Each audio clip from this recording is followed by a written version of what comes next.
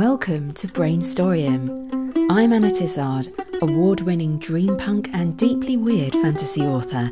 And yes, that's me and my fiction that's deeply weird.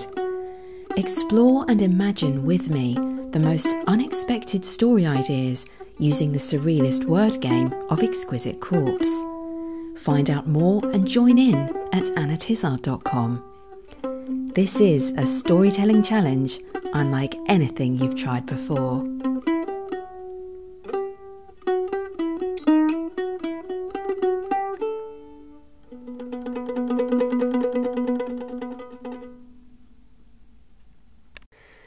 Hello, imaginative people. I am Anna Tizard, and this is episode 26 of Brainstorium. I hope I can inspire you today and provide a little entertainment as well with some new story brainstorms. But before that, there's good news and there's bad news. The bad news is the new Alice in Wonderland themed logo for the podcast has been unavoidably delayed.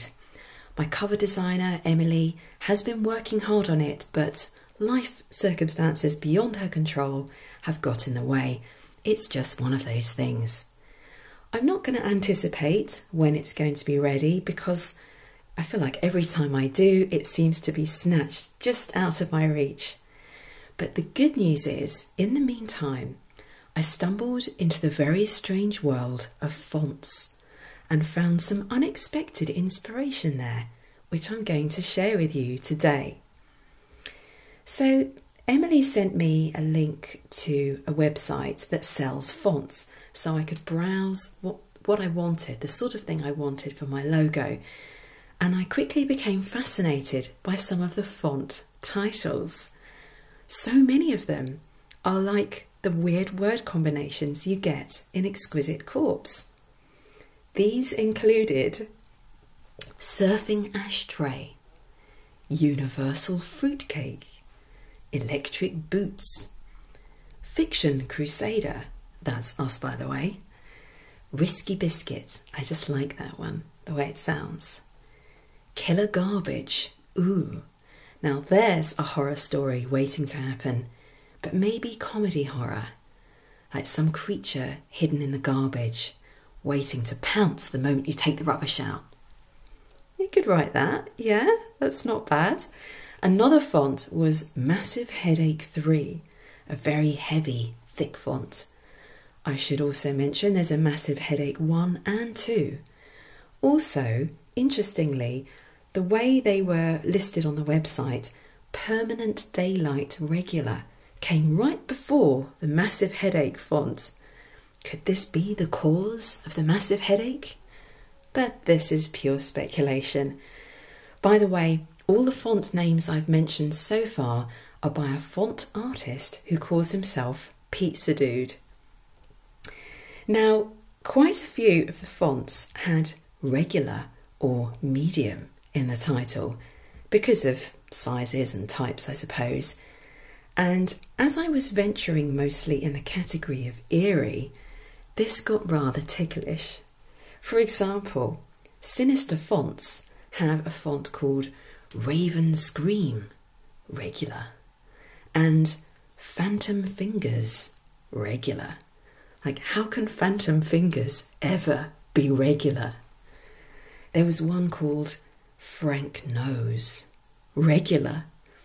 There was even a tarantula, regular. Like, oh, it's scary. Ah, but it's not that bad. It's regular. I half expected to find irregular, regular, or in the supernatural category, medium, medium. I'm definitely, well, silliness aside, I'm going to put some of these words into the socks of destiny and we'll see if they come up later in the word gameplay. Well, if they don't come up today, they have to come up eventually, right? Don't they? But before that, there was one font, one which I felt was already a story. And that was called Repeat Until False. This is a story. All you have to do is choose what it is that someone wants to be true so badly that they keep saying it. But the more they repeat it, the more it seems false, either to the people around them or to themselves, or maybe both. What could it be that they want so badly? It could be anything. A wedding, a promotion, a birthday party, the idea that the party is going to be a success, and then it ends up being a disaster. You could write that disaster. You could write the build-up to that disaster in the face of someone smiling rigidly the whole time. Could it be creepy? Or you might want to explore it as a comedy piece, or even horror. What about this? A guy works in a bank. You describe him walking into work. It's a large place with a vaulted ceiling, a slight echoey quality, and maybe a shiny marble floor. I feel like his shoe squeaks. In between greeting the receptionist, nodding to the same colleagues he sees every day, with the same smile fixed on his face, he recites to himself some affirmations he's been working on over the weekend. I don't need this job. I have plenty of money. This place doesn't matter to me. And all this is in between snatches of small talk, people greeting him saying hi back. Maybe he accidentally let slip one of these affirmations in between saying hi, and the person frowns, saying, "Sorry, what?" He just smiles and keeps on going until, back in the office, he turns around, he turns his back on them to make his coffee. Then he whispers more feverishly, "They won't fire me. They can't. The Marsden account, that wasn't my fault." He gets called into a meeting with the boss, and the conversation quickly turns to this Marsden account. What's that about? What's gone wrong there? Now we straight away disbelieve whatever he's saying. We reckon he's an unreliable narrator in his conversations with people, even in his conversations with himself, since he keeps repeating things whilst being nervous. They might have even started out as genuine positive thinking affirmations. Some of them might be absolutely true in the beginning, but the fact that he keeps repeating them and that trickle of sweat just at the nape of his neck tells us things aren't as they should be. He wants to repeat them until they're true, but we're starting to get the idea that the more he repeats them, the more false they seem or become. Repeat until false. It's a story, it's not just a font. But how would you write it? What situations can you think of where a person might find themselves repeating something almost frantically until it becomes untrue, whether by something they do or because of something they say, or just through their desperation to make these things true? They somehow self-sabotage. How could the act of repeating something turn it into something false somehow? What does it even mean? Untrue. It might mean that it becomes actually untrue, and it might mean it begins to seem untrue to others or the character saying it. Like they no longer believe in what they're saying. How about they're in jail denying they committed a crime they don't remember, but in fits and starts their memory comes back and it seems that they did have something to do with the crime after all. But what crime? If any of this gives you a spark, and it only has to be a little spark, have a ponder, maybe go for a walk. But when you start to get an image or a phrase or an idea for a character, try giving yourself 20 minutes to write whatever comes into your head and just see where it leads you.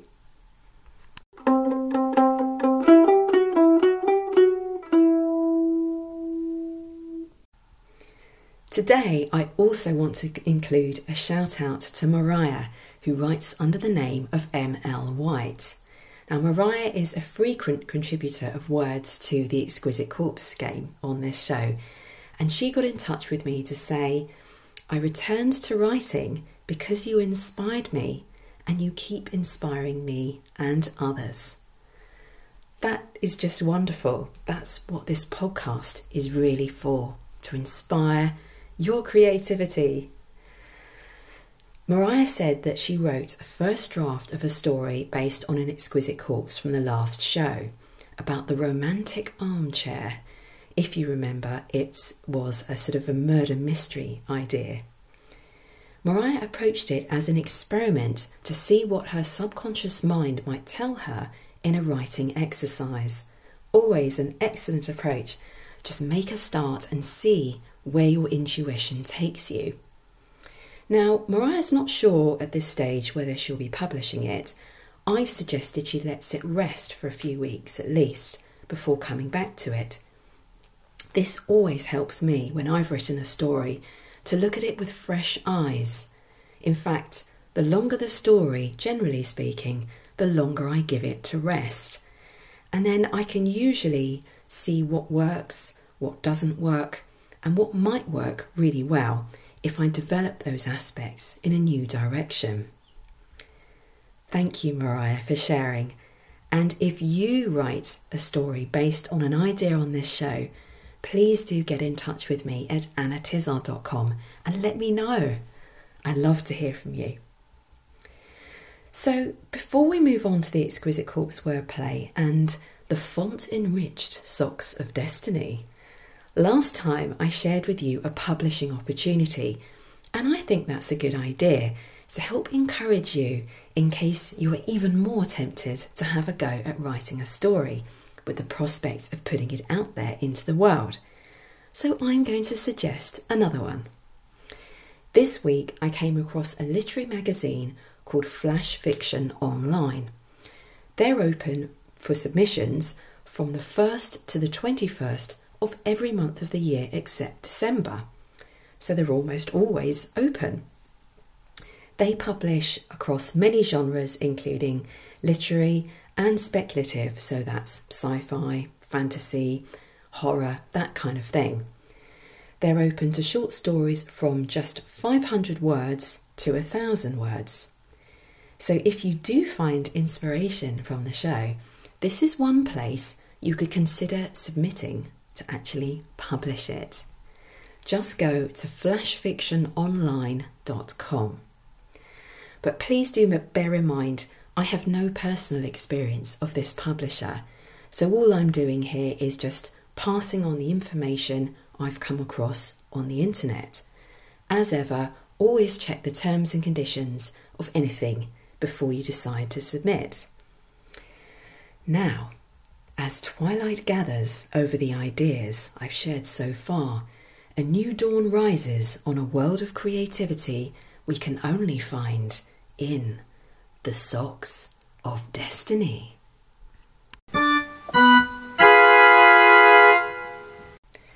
That's right, and as you may already know if you're a regular listener, Exquisite Corpse generates a bizarre sentence from the mixed up words that lovely people such as yourself have sent me through my play page at annatizard.com.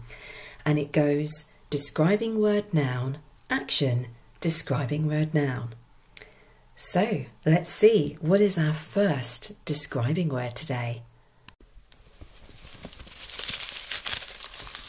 We have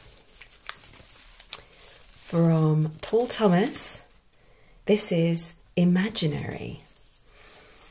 Okay, something that's not real. Interesting start. Our first noun is from Mariah, book. Ooh, an imaginary book. I like this. What is our action? Aha. Okay, this is from me. I've made a note. This is font inspired from Pizza Dude. Was drawn to the irregularity of. I was just so obsessed with that whole regular thing. Okay, so next, a describing word. We have, this is from Paul Benfield, freezing. And the final word, the noun, this is from wikiwords_Kate, mortician. Oh wow, okay. I'm going to pause while I write this down and I'll read out the entire exquisite corpse. Okay, so we have the imaginary book was drawn to the irregularity of the freezing mortician. Irregular indeed. A freezing mortician. Oh, she has a body in the freezer to preserve it. That's what's made her so cold. Is it someone she knows? That would be horribly difficult. What else could be irregular about her or this situation? Someone famous has died. Someone's been murdered. That's technically irregular. But let's look to the beginning of the exquisite corpse, a book being drawn to something. Are we going to approach this as pure fantasy, where we see a book being conscious and actually drawn to a person or situation? Even for me, it's a little bit far out, but it's an imaginary book, a book that is yet to be written. This is starting to make some sense. So maybe an imaginary book, so it could be a writer or a journalist who wants to investigate something and they are drawn to something irregular about a death, or specifically about a mortician who's freezing because she's spent an inordinate length of time with this dead body. What is she looking for? Some kind of sign or evidence of something? Does she suspect a murder when it's been cleared by the police? Ooh. In which case, does she get in touch with the journalist? Something the forensics team didn't pick up, some piece of evidence that she thinks she can find. She knows this person somehow, but then why hasn't she gone? Why hasn't she gone to the police? Perhaps they just don't believe her. Ooh, there's lots of possibility here. I like this. It's rather dark and morbid, but it's an interesting conundrum where a mortician suspects foul play. She cannot prove it, but it's interesting. Why would she not get in touch with, say, a private investigator? Or maybe it's that this journalist she happens to know, I don't know, maybe it's her best friend. I was going to say someone she knows through work. No, it's not going to happen.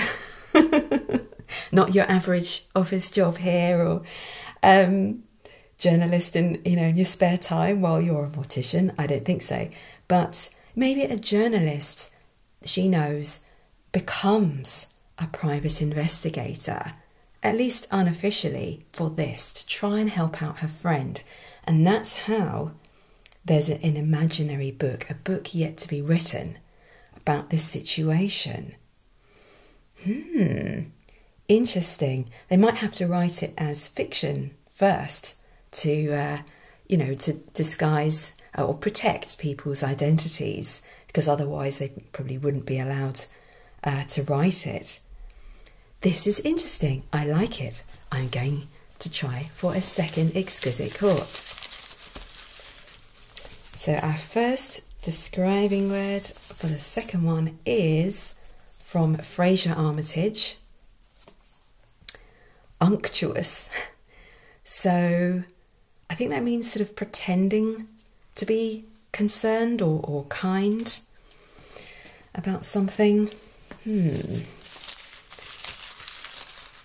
Let's see. Our next word is from, it's a Twitter ID, EdgeORin1. It's my writer friend in Canada. Neanderthal.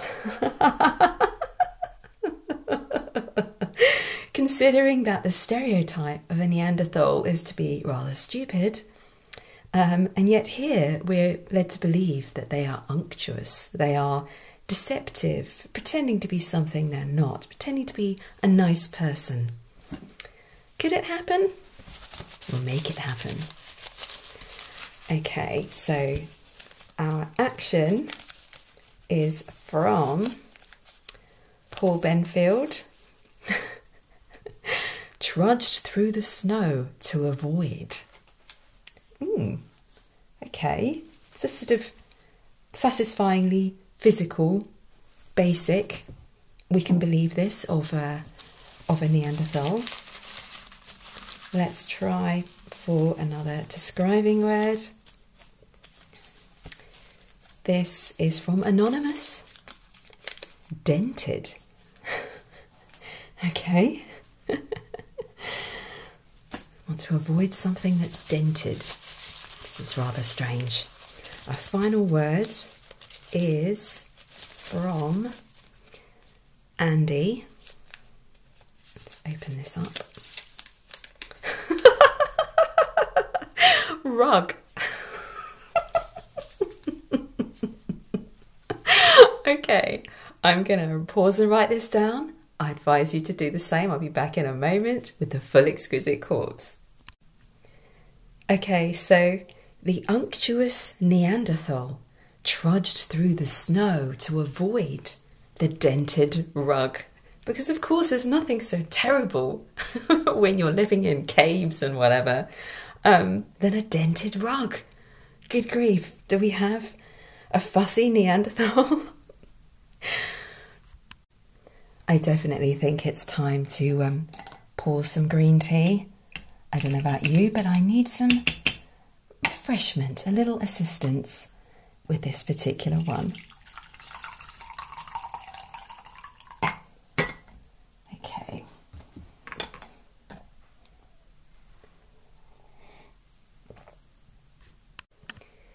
Okay, so we have someone pretending to be nice and concerned about someone, caring for someone in the tribe, or maybe the whole tribe. What is it with this dented rug? A piece has been taken out of it, nibbled by something. The family pet? Did they have pets in those days? Wolves, were they beginning to become domesticated dogs? Probably too early for this. I think my history is starting to show its holes. A pet rat, or just a rat in the cave, it doesn't belong. This exquisite corpse seems to be bringing up a lot of comedic possibilities. I think it's just this dented rug and the mention of an unctuous Neanderthal. But why? So if he's pretending to be concerned or kind towards someone, so he has another reason to appear to be on his way to somewhere. He's making out that he's off on a hunt or something. But in actual fact, he's avoiding the dented rug, or whatever it is the dented rug represents in his relationship, in his tribe. He's a naturally fussy person. He was born at the wrong time, I feel, considering the basic nature of cave life. I can't imagine the food being that great either. So does he pretend to go on a hunt or something else? To make this more interesting, I'm sort of veering towards the something else, other than an obvious kind of reason for an expedition like a hunt. A ghost? Did people believe in ghosts back then? I suppose it's possible, we've always been storytellers, a strange creature that's been threatening the tribe. Something that's been creeping around the caves late at night, but no one's caught sight of it, not all of it, not in sufficient light to be able to work out quite how big it is. Is it a bear or something weirder? Something that's taken a bite out of their rug before disappearing. So this Neanderthal is going to go out to hunt it down or just get a closer look, work out the danger. I'm not sure. I mean, it doesn't have to be about an actual Neanderthal. It can be about, looking at the words, an unctuous Neanderthal. We're talking about a conflicted or deceptive character. And sometimes these are the best types of characters. This is where you can begin to build a story from who a character is, who they seem to be, and who they are in truth inside. There's a secret that they're trying to hide, or something that's they know that is going to come out in time because of the things that they do. So someone seemingly kind and concerned, someone who wants to get away and maybe pretending to have other reasons to get away, reasons other than what they're saying. So if we step aside from Neanderthal and just say, okay, is this somebody living basically in a non-fussy way, and yet a damaged rug is enough to drive them to distraction? That's a very weird kind of contradiction to have, but I do like working with contradictions with characters. Is there an exception to their rule of how they usually respond to things or think about things?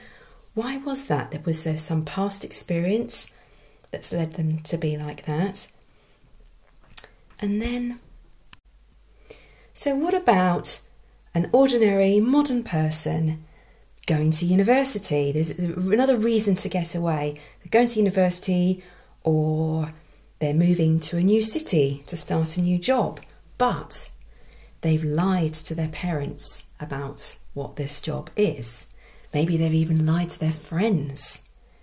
They've completed a law degree, but they've decided they want to become a screenwriter, and they're about to start a job in a restaurant or a call centre, so they can dedicate time and energy to their as yet secret career. This exquisite corpse, it's got various possibilities sort of almost buried within it. It's just a case of finding something that sparks off an idea, and then you just would have to go in a totally different direction, I imagine, unless you really can think of, let's just see, an unctuous Neanderthal that trudges through the snow to avoid an actual dented rug. Write in and let me know, for goodness sake, if you do come up with something that is literally like that. I do quite like the sense of a journey in that one, though. But let's just go for one last little one, just to tie it off with a third one. Let's see. So this is from me. Understanding.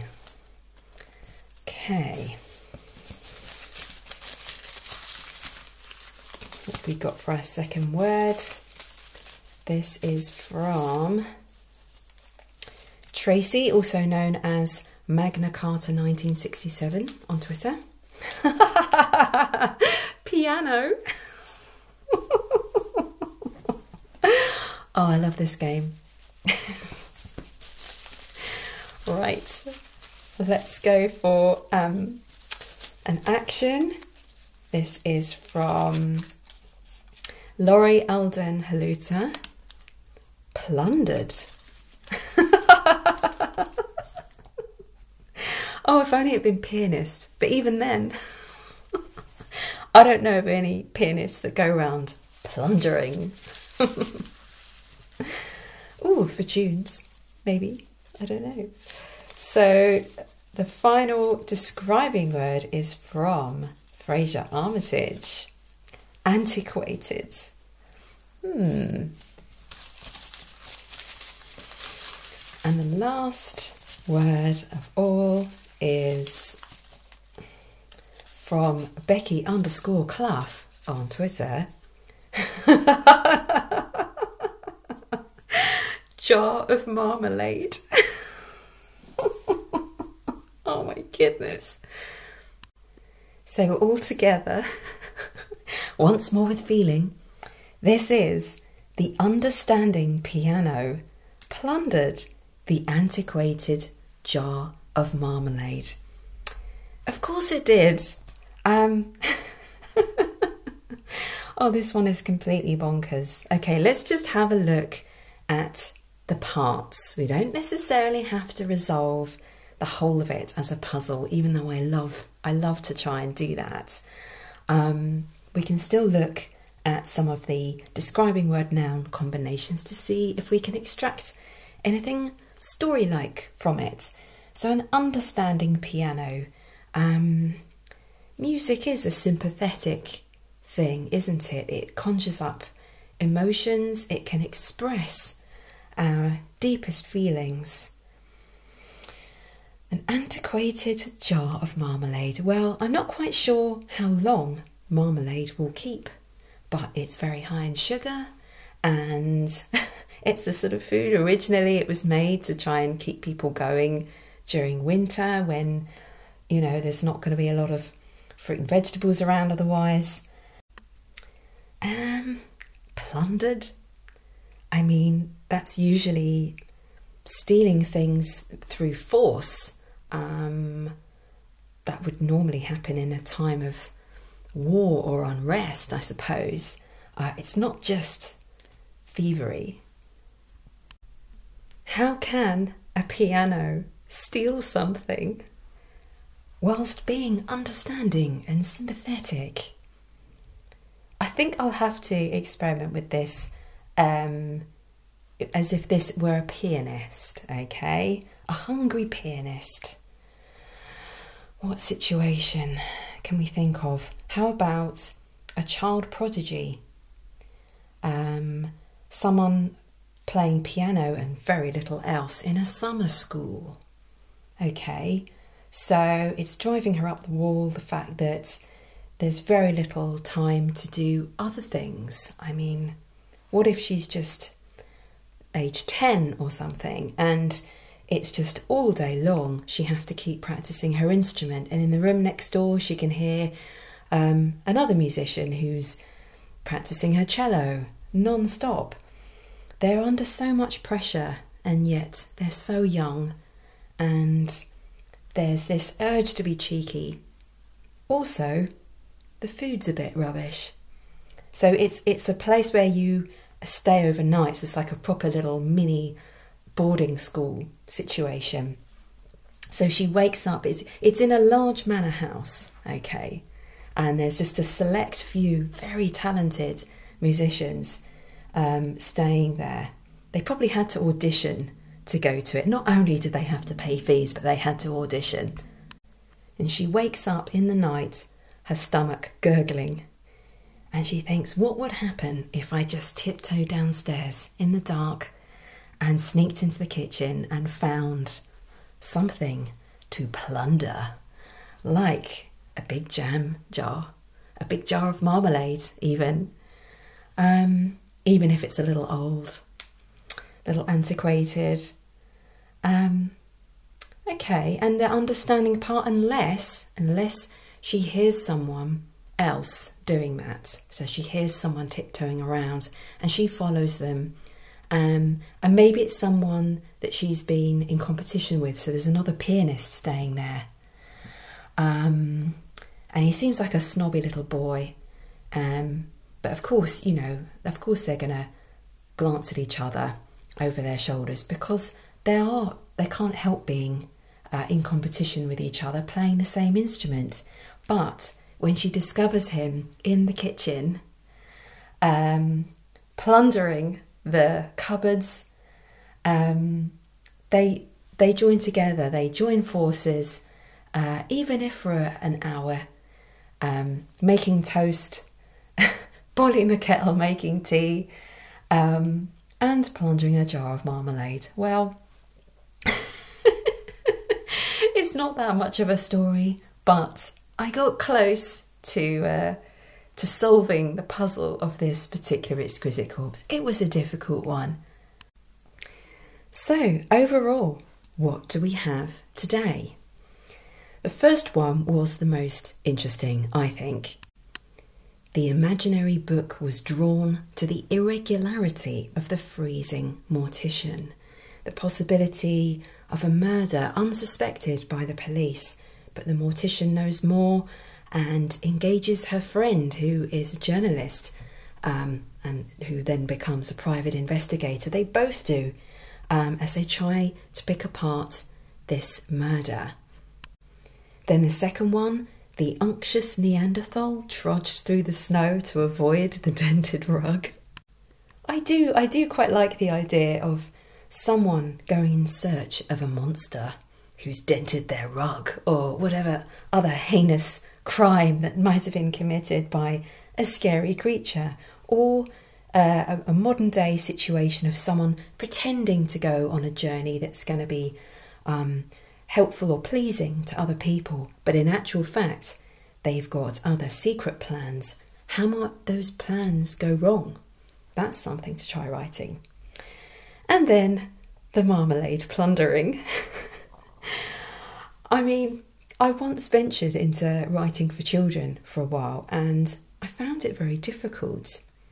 But the one thing I did learn is that food is really important in children's literature. Kids will always enjoy reading about and imagining fantastic meals. So maybe, just returning to this last one for a moment, there could be a really strict teacher who gives them very plain, basic, horrible tasting foods, piles of cabbage and Brussels sprouts that they struggle to get through in the evenings. And then just to throw in some fantasy elements, these two young pianists, previously sworn enemies, go tiptoeing in the dark into the kitchen and they discover a cupboard that contains every single type of food they've daydreamed about since getting into this horrible, strict summer school. Chocolate, apple pie and ice cream, magically preserved in the cupboard so the apple pie is hot while the ice cream is bizarrely cold. It's all magic, and of course there's a jar of marmalade. Well, I hope that's enough story fodder to sink your teeth into. Happy writing, and I'll see you next time.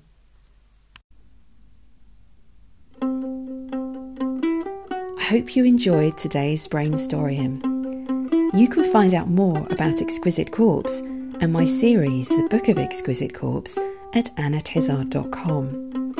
Subscribe to my e-newsletter and you'll get Volume 1 for free. And while you're there, why not submit a few words to the Socks of Destiny on my play page? You may inspire me or inspire yourself to write a unique new story. See you next time.